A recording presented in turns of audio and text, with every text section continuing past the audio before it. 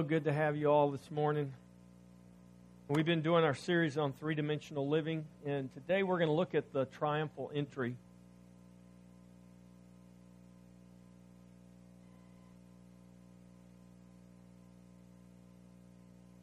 And in talking about three-dimensional living, remember that this is really, we're talking about balanced relationships. So Jesus modeled relationship in three directions: up with the Father, in with His disciples, and out, which speaks of His relationship to the world. And so we, as followers or disciples of Jesus, should have these relationships in balance. Picture here is really not of just three separate relationships in themselves, but this is really how our life in Christ, our one life in Christ, this is how we should live. We should live in these relationships. We're never not in relationship with the Father. We're never not in relationship with one another, and we are never not relating to the world around us. We are always in Christ in relation with the Father. We are always in Christ in relation with one another, and we are always in Christ in this world, though we're not of this world. And so we are, by the very fact that we're in this world, we are relating to the world around us. And so we need to learn how to hold those relationships in proper tension and proper balance, and live those out, walk those out in a biblical way, or we could just say it like this: as Christ did. Because that is our destiny. Romans 8:29 says that we are predestined to be conformed to the image of the Son.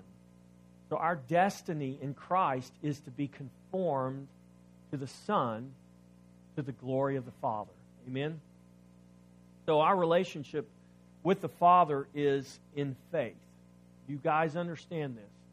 We're not in relationship with the Father because we've worked our way to that place, or because we finally attained some level of goodness, and now the Father says, well, you've kind of reached this point, so now I'll agree to have a relationship with you, and we'll see how it goes. No, our relationship with the Father is in faith, specifically faith in Jesus Christ. When Jesus says to His disciples, this is recorded in John 14:6, I am the way, the truth, and the light. No one comes to the Father but through me. That was in response to a question where His disciples said, Lord, we don't know the way. Jesus said, I am the way. So the only way that we can have a relationship with the Father is in the Son. Now, I wish I had a whiteboard or something where I could draw you a picture.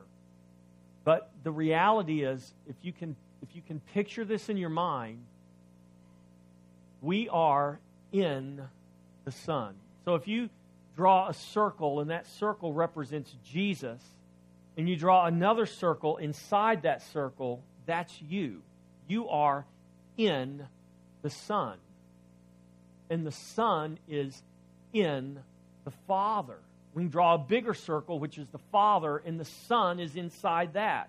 Well, where are we? We're in the Son. So how did we come to be in the Father? Because we are in the Son. So we understand this, that the Father does not have a relationship with us apart from the Son. God the Father does not know you apart from Jesus Christ. Because the only way we can come to Him is in Christ. Christ is, as Paul writes in his letter to the Ephesians, Christ is now the one new man. So we come to the Father in this one new man who is Christ. And so we come by faith in the Son of God. So faith is not based on what is seen. Faith is based on who He is. Hebrews 11:1 says, now faith is the substance of things hoped for, the evidence of things not seen. Hebrews 11:1. Faith is the substance of things hoped for. You see that? Faith is the substance. Not a shadow, it's a substance. So, you guys see my shadow? See look, I'm looking at my shadow right there. My shadow has no substance. The shadow. Here is the substance. The light only casts the shadow, but there's a shadow because there is substance. This is why Paul writes in his letter to the Colossians, and he says, hey, don't let anyone judge you on what you eat or what you drink or Sabbaths or new moons. Those things are shadows, but Christ is the substance. So everything under the law, everything in the Old Testament was given, it was a shadow of what was coming. But the substance is Christ. And so faith is now the substance of things hoped for, the evidence of things not seen. So our relationship with the Father is based in faith. It's not based on what is seen. It's based in who He is. We go on down to Hebrews 11 and look at verse 6. It says, but without faith it is impossible to please Him, to please God, for he who comes to God must believe that He is. I always found that interesting. It just stops right there. He who comes to God must believe that He is, in default. Is what? I mean, you can fill in the blank. You can fill in the rest. He is. It's kind of like when Moses says, hey, who do I tell them has sent me? And he said, tell them I am. You are what? I am. He is. He is God. He is the eternal, all-encompassing. He is the God that fills all in all. He is. And so we must come to Him in faith, and faith is believing that He is, and that He is a rewarder of those who diligently seek Him. So it's not ultimately by external means that we know Christ. Remember the story Jesus tells, the parable of Lazarus and the rich man? Lazarus was a beggar that laid at the gate of this rich man. The rich man would never do anything to help Lazarus, the beggar, and one day they both die. Lazarus, the beggar, ends up in Abraham's bosom, and the rich man is in fire in the gulf across from Abraham's bosom, this fiery gulf, and there's the rich man. And he says, oh, if I could just have a drop of water on my tongue, it's so hot. And he's talking, and he says, let me go back, and would somebody go warn my brothers? If I could just go back and warn my brothers to let them know. In the words of Jesus, Jesus says, even though one would come back from the dead, they won't believe. They have Moses and the prophets, and if they don't believe Moses and the prophets, even if one would come back from the dead, they would not believe. That was a prophetic statement because Jesus knew He was going to come back from the dead, and even though He came back from the dead, there were those who were not going to believe that He is. So faith ultimately is not based on what we can see. It's not an external means that causes us to know Christ. It's by the Spirit. It's an inward knowing that comes by the power and the revelation of the Spirit. So I can read the Bible to you guys. Listen, Scripture has power. Gospel is powerful. But it's not just the fact that I'm imparting knowledge or teaching you knowledge. Knowledge isn't going to save you. It's the gospel. It's the Word of God. It's the Spirit of God that causes that Word, that gospel, to come alive. It empowers that gospel to change your heart. The reason Jesus said it wouldn't matter if someone came back from the dead is because they have Moses and the prophets. They've got the Word of God. He said they've got the Word, and the Word has not changed them.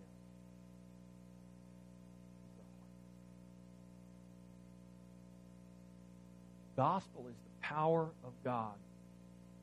So experience can confirm what is true, but it's not the measure of what is true. Hearing me? Experience can confirm what is true, but it's not the measure of what is true.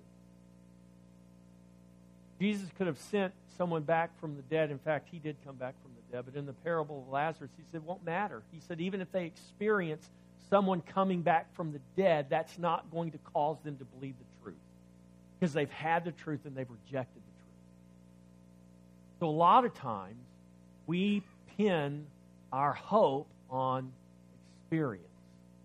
Or we say, man, if they could just see this, or if they could just experience that, or they could witness this, then they would believe. We have no scriptural evidence for that. Now, it can confirm what is true. But if we pin all of our hopes on that, there's a danger.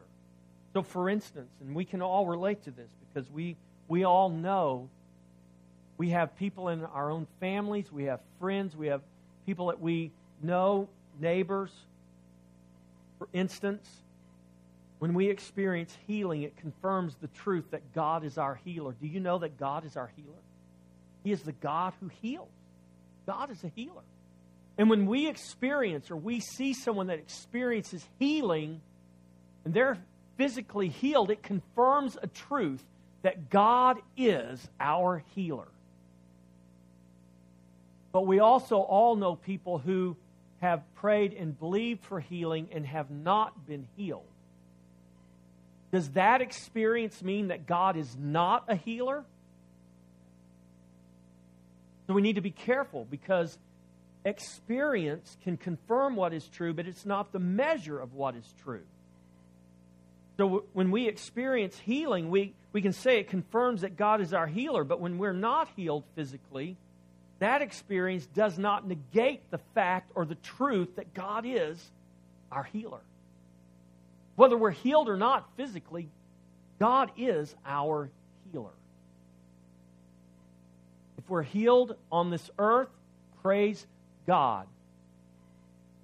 If I'm not, I know one day when I get to heaven, there is no sickness, there is no disease, there's no suffering, there's no death, there's no pain, there's no limitation. You know why? Because Jesus is our healer. He's already paid for our healing. It's not a matter of if, it's only a matter of when. And if our faith is contingent on the when, that means that we're putting our trust in externals instead of the unseen. So both experiences, whether we're healed or whether we're not healed, confirm a truth. And this truth is that God is sovereign over all. The fact that our faith in Him must not be based only on experience, but our faith must be based on who He is. Without faith, it's impossible to please God. Those who come to God must believe that He is. Right, we can stop right there. Not believe that He is because He does this or because He doesn't do this, but just believe that He is. Romans 1:16 and 17.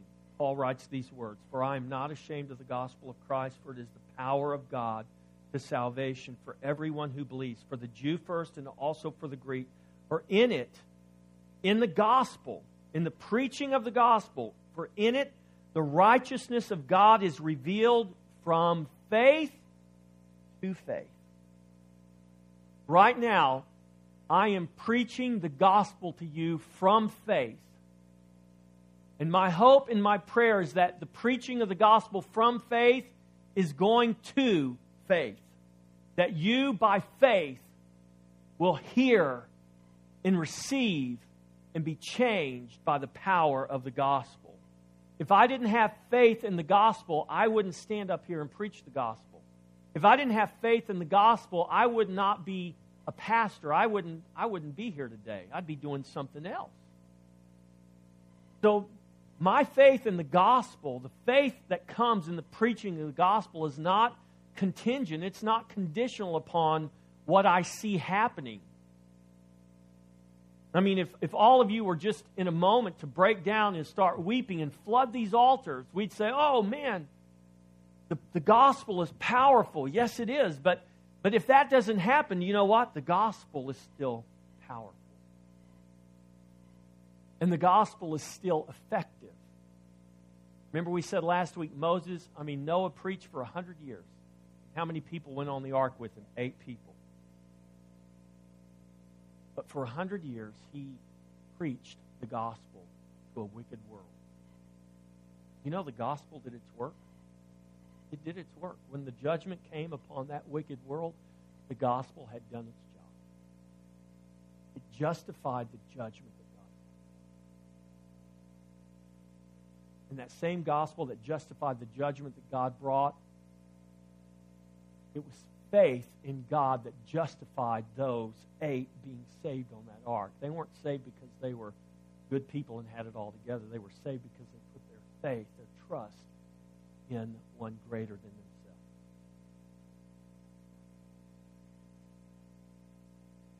Paul writes to the Corinthians in 2 Corinthians 5:7, "For we walk by faith, not by sight." Galatians 3:11, we read that to you. Paul writes to the Galatians. He quotes the prophet Habakkuk. It's Habakkuk who said in Habakkuk 2:4, "For we walk by faith, the just shall live by faith." Just shall live by his faith is actually how the prophet wrote it. In Galatians 3:11, Paul writes, "But no one is justified by the law in the sight of God is evident, for the just shall live by faith." Now let's turn over to the Gospel of John, the 12th chapter. So our relationship with the Father is based in faith. John 12 is the Gospel of John's account of the triumphal entry. Each of the Gospel has an account. Matthew 21 gives us the account in Matthew's Gospel, Mark 11, Mark's Gospel, Luke 19, and John 12. And each of those accounts of the triumphal entry are interesting in and of themselves, and they all give us kind of a different perspective on it. You can't fully understand everything that happened surrounding that, really, unless you look at all of these Gospels and study the triumphal entry from those different perspectives. But today we're going to look primarily at John's account of this event. So some 2,000 years ago, on this weekend, week before, and actually tomorrow is Passover, you're Jewish. So we celebrate Easter next Sunday, but Jesus really was crucified during the feast of Passover. He was the Passover lamb. He was the Lamb of God.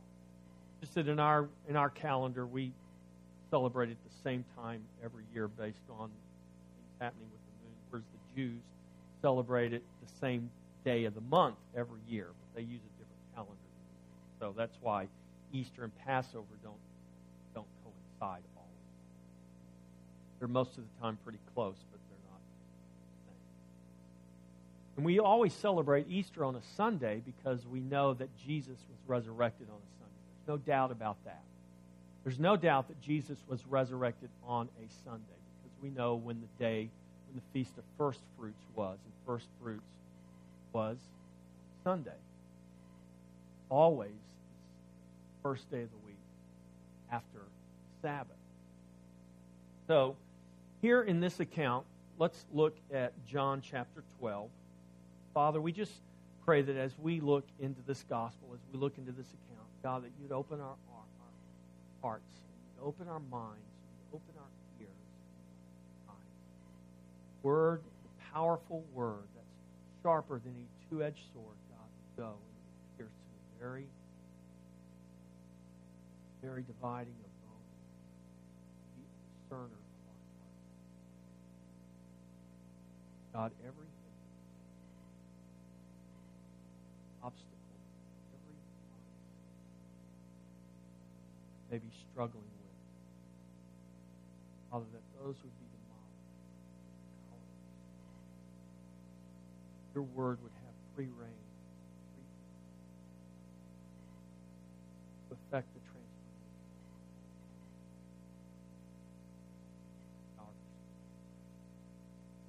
Amen.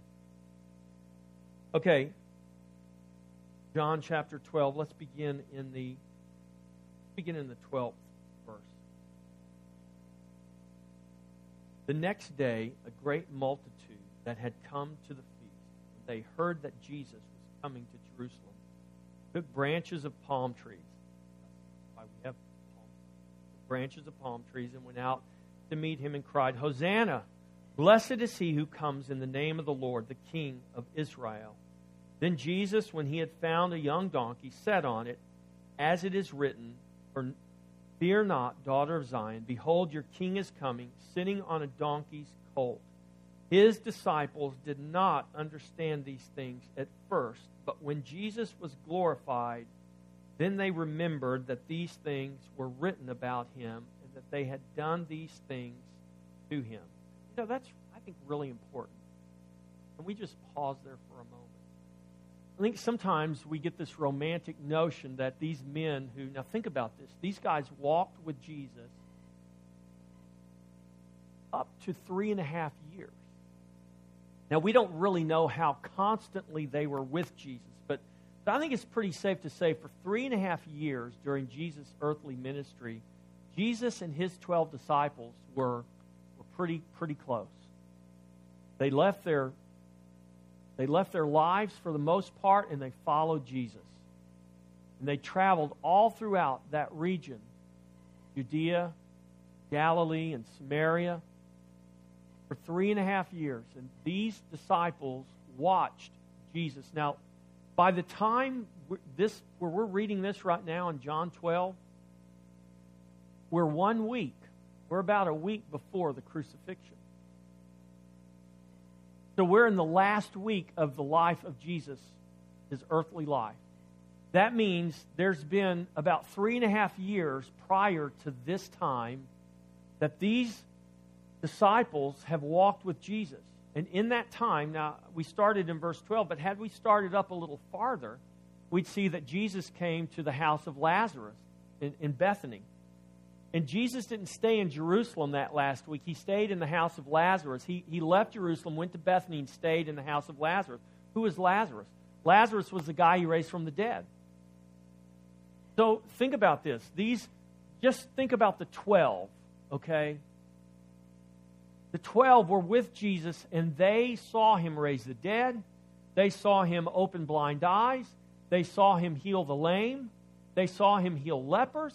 They saw him cast out demons, and they even did those things. They even cast out demons. They even healed.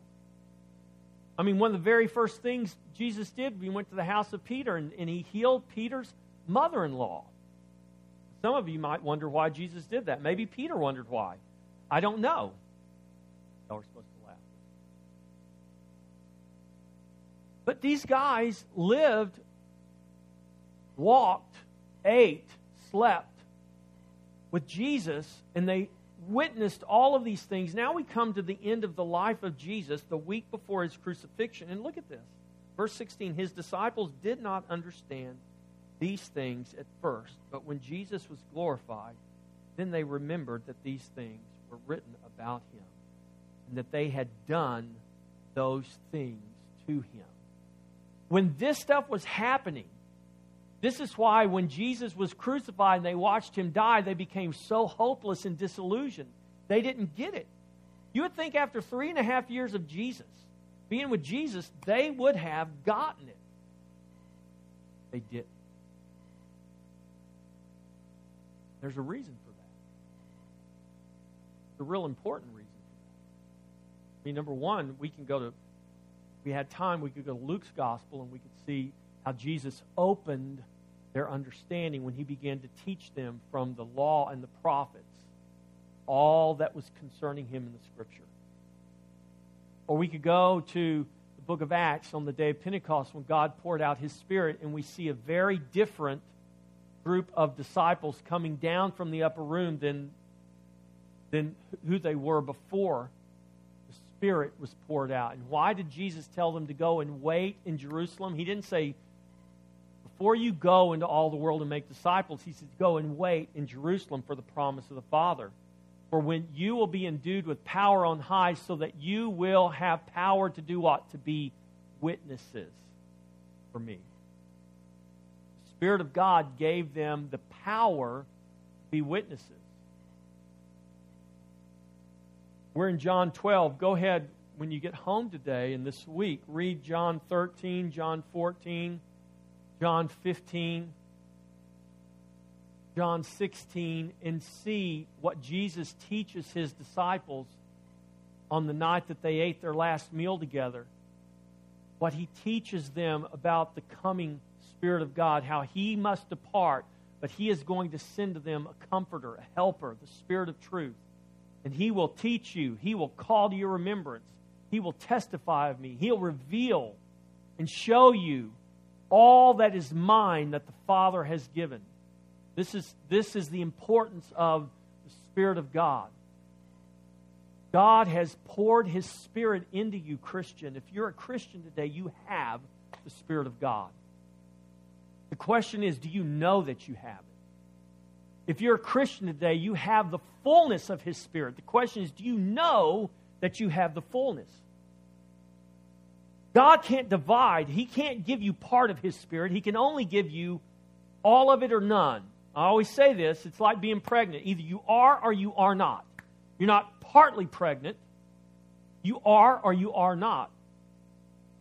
If you have the Spirit of God, you have the fullness of God dwelling in you.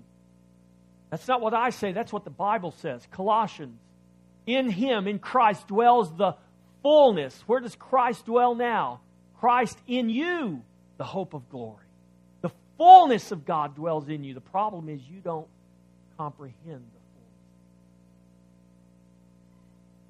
Just like the disciples didn't comprehend who Jesus was in reality. This is why they became disillusioned. It wasn't just them. A lot of people. Well, let's go on. Verse 17. Therefore the people who were with Him when He called Lazarus out of the tomb and raised him from the dead bore witness. For this reason the people also met Him, because they heard that He had done this sign. I mean, Jesus had become a spectacle. Oh, let's go see that guy who got raised from the dead. Now, come on. We're just like that. How many of you ever been to a carnival sideshow? I mean, I'll be honest with you, man. When I was a kid, I don't know if they have this anymore, but when I was a kid, every carnival had the freak show. And you pay money to go in and, see the baby with two heads, or the snake boy, or the monkey boy, or, almost all of it was just fun. It was just a scam. But what was it that wanted us to, that makes us want to see those things? This is what look, Lazarus, Jesus raised him from the dead. Look, Jesus is here. He's at the house of Lazarus. Let's go see, because remember, people are coming from all over the world. Jews are coming from all over the world to celebrate the feast. Word had gotten out. Jesus raised this guy from the dead. Let's go see this guy that was raised from the dead. It had just become a spectacle. And so this is what the Bible is saying here. For this reason, a lot of the people came out to meet Him. They wanted to see, because they heard that He had done this sign. Verse 19, the Pharisees, therefore, said among themselves, you see that you are accomplishing nothing. In other words, look, it's been 3.5 years, and He is still here, and it looks like the world is following Him. What are we going to do, guys? You have accomplished nothing. You haven't gotten rid of Him. You haven't killed Him yet. You haven't discredited Him yet. As a matter of fact, His credibility seems to be growing day by day. Look, you have accomplished nothing. Look, the world has gone after Him. Verse 20. Now there were certain Greeks among those who came up to worship at the feast. And they came to Philip and Andrew, and they said, hey, can you introduce us to Jesus? And Philip, verse 22, Philip came and told Andrew, and in turn Andrew and Philip told Jesus, hey, these Greeks who had become Jews have come to worship, and they want to meet you. Here's Jesus' response. He kind of basically ignores them, because it wasn't that time yet. But He says, but Jesus answered them and said, the hour has come that the Son of Man should be glorified. Now think about this. You think about what's happening. Jesus is coming into Jerusalem. There are throngs of people, multitudes. These palm branches, they were lining the road. They had thrown their clothes down. They'd thrown palm branches down so that the hoofs of that little donkey Jesus was riding wouldn't even touch the dirt. And they're all shouting, Hosanna! Save us to the uttermost. Blessed is He who comes in the name of the Lord, the King of Israel. This multitude is declaring His kingship. They're lining the road. Jesus is humbly riding in on this donkey. People are coming. He raised the dead. We want to see him. The Greeks have come. If he's the Messiah, I know we're not Jewish, but we've circumcised. We've adopted. This is our Messiah too. Can we meet him? Is there any way for us to meet him? You guys are his disciples. Can you get us an inside backstage pass to see this Jesus? And Jesus, when his response is this, the hour has come that the Son of Man should be glorified. What do you think they're thinking? When Jesus said the hour has come that the Son of Man should be glorified. I mean, here's the crowd from all over the world. Thousands of people screaming, crying, the King of Israel. And Jesus says to his disciples, the hour has come, the Son of Man to be glorified. What do you think they are thinking?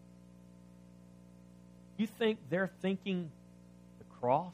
You think they're thinking the hour that he is going to be glorified is the hour that he's going to be killed? No. They're thinking, this is it, guys. He is the Messiah. He's going to go into Jerusalem and he is going to bring our deliverance. He's going to conquer the Romans. This is when the kingdom is going to be restored. They were all right about that.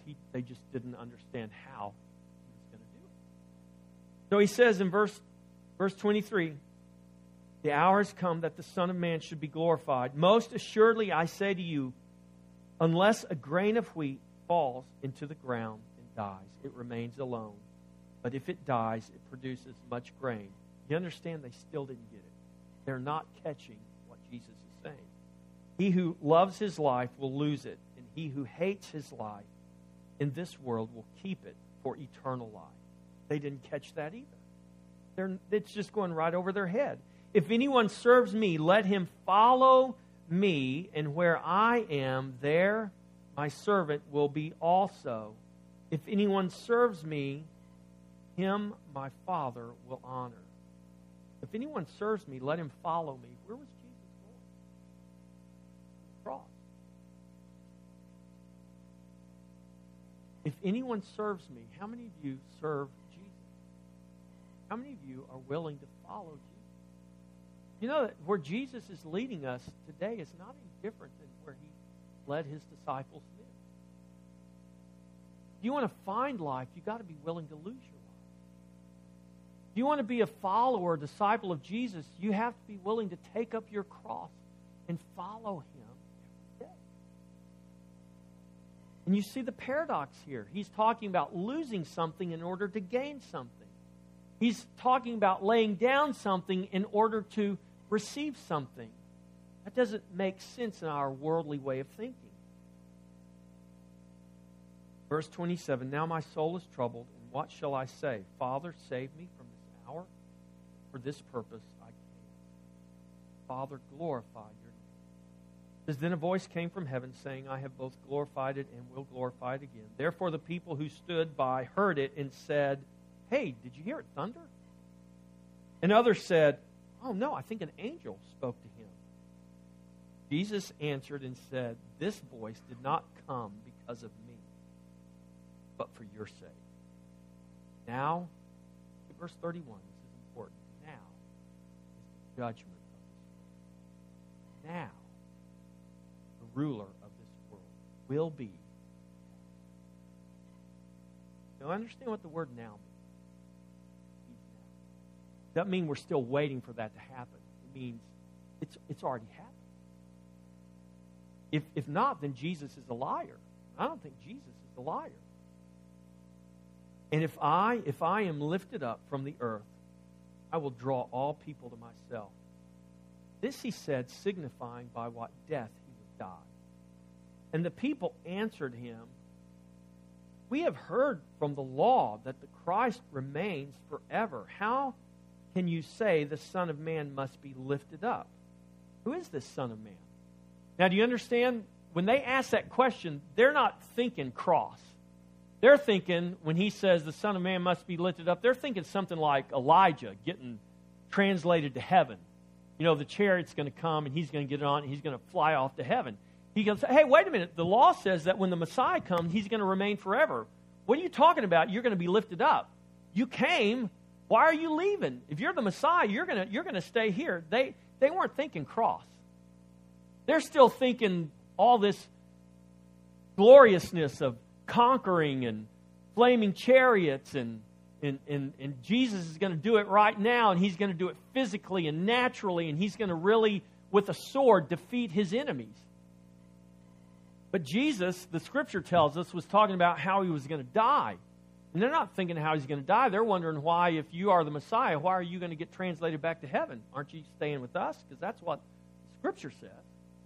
So what does this tell us? This tells us that these guys, listening to Jesus, believed he was the Messiah.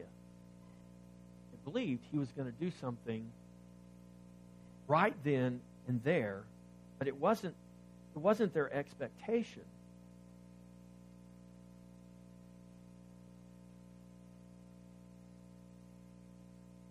The other thing we see is this, is that Jesus trusted his Father.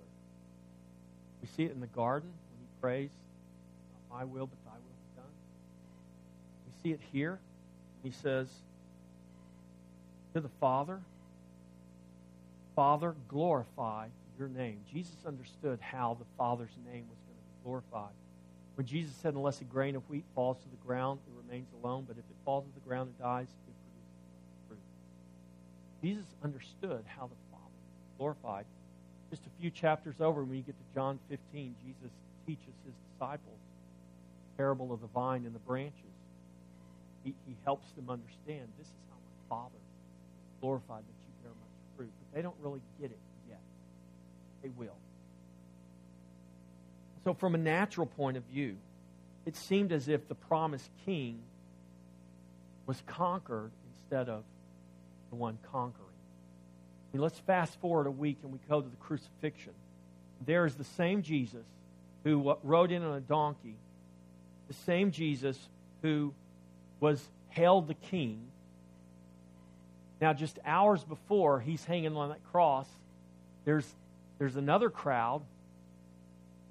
I think it's safe to say that many of the same people were in that second crowd.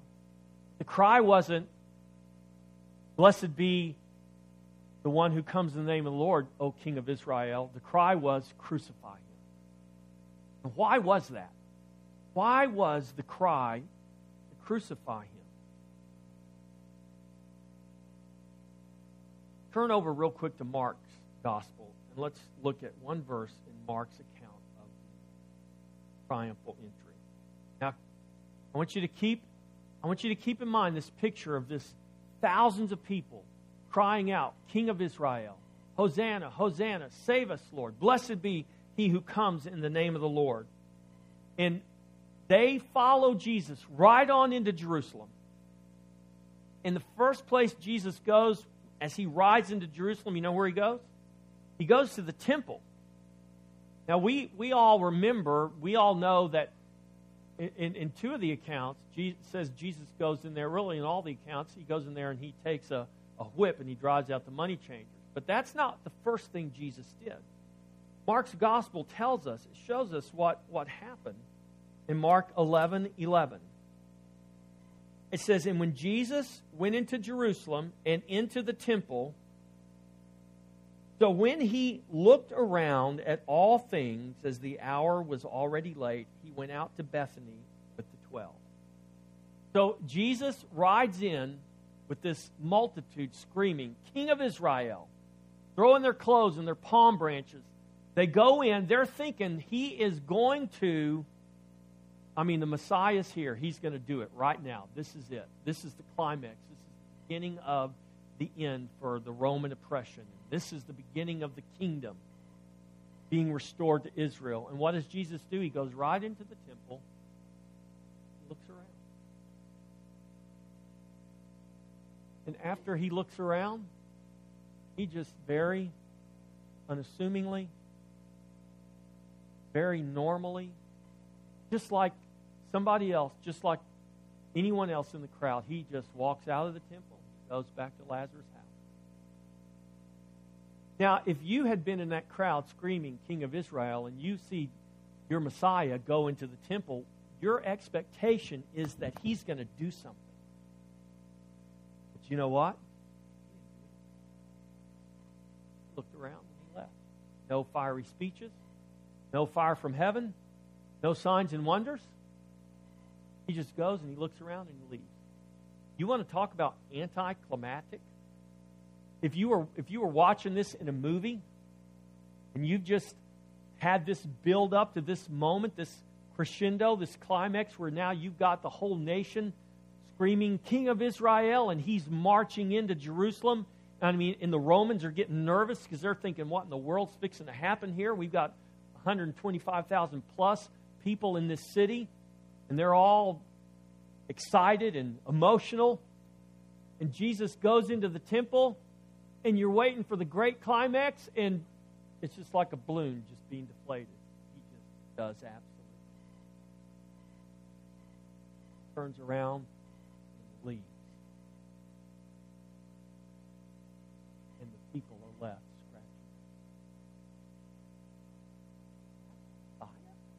scratching. Was that the guy that just rode in and I threw my brand new tunic down and let his donkey walk on it? I thought he was the king of Israel, and he just came in here and he didn't do anything. He didn't say boo. He just looked around and he left. All the momentum just gone. You know what happened? There were a lot of people that day who had their expectations absolutely dashed.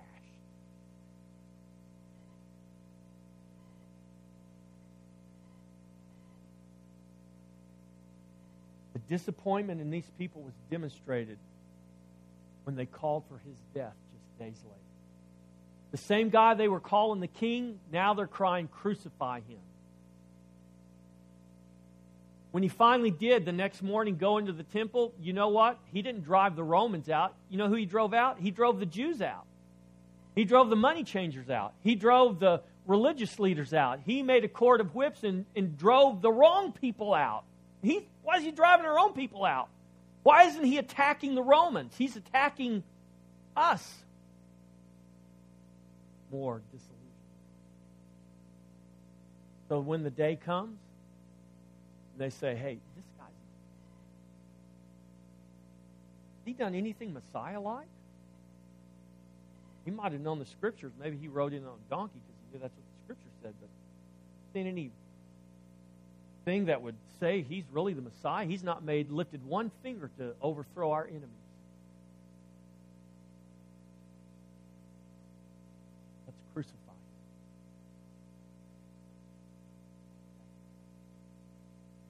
Because those people had put their hope and their faith and their expectations in the external. They couldn't see what was clearly there to be seen. I want to ask you this question. Do you trust God only when he meets your expectations? You know, it's easy to trust. It's easy to stand on the sideline and cheer, go, King of Israel, when he's coming in and everybody else is cheering and you think this is it, and you've got an expectation. What happens when your expectation?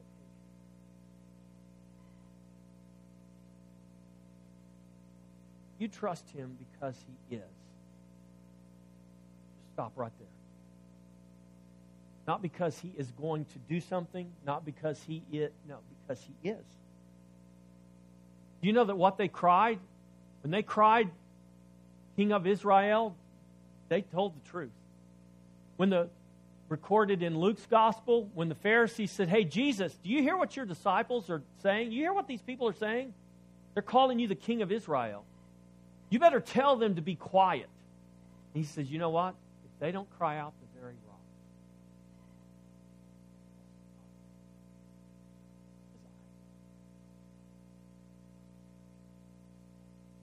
We trust God because he is, even when our expectations are dashed. Faith, listen, church, faith trusts.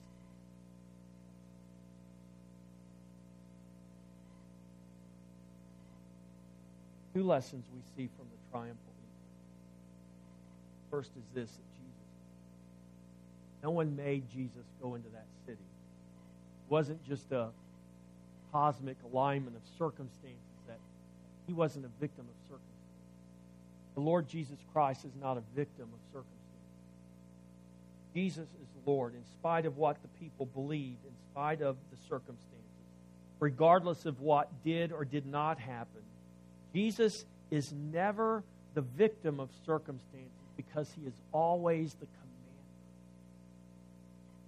Do you know him as the commander of destiny? Jesus is the commander of destiny. He is not.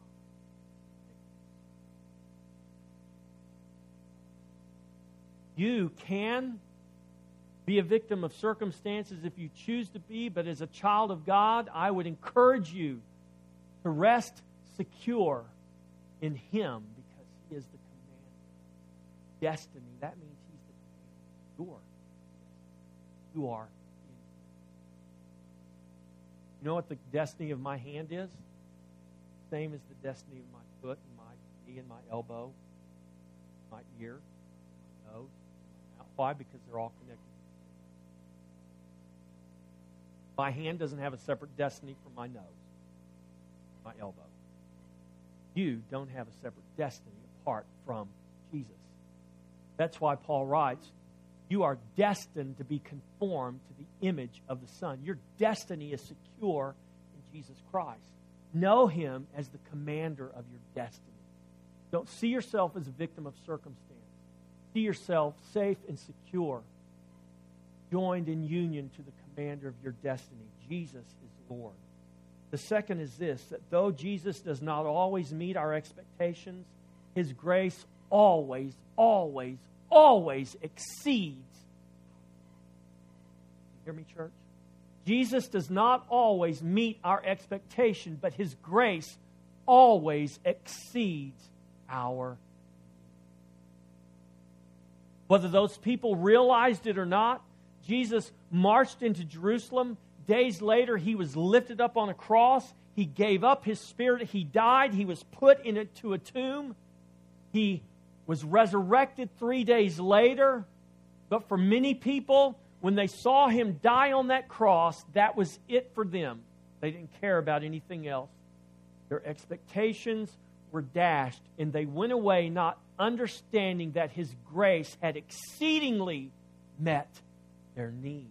They didn't need to be delivered from a physical Roman army. They didn't need a physical kingdom. They needed a Savior because their problem wasn't the oppression of a natural army. Their problem was the oppression of sin and death in their soul and in their dead spirits that separated them from God. What they needed was a Savior who would come and bring them back to union and join them and restore them again to the Father.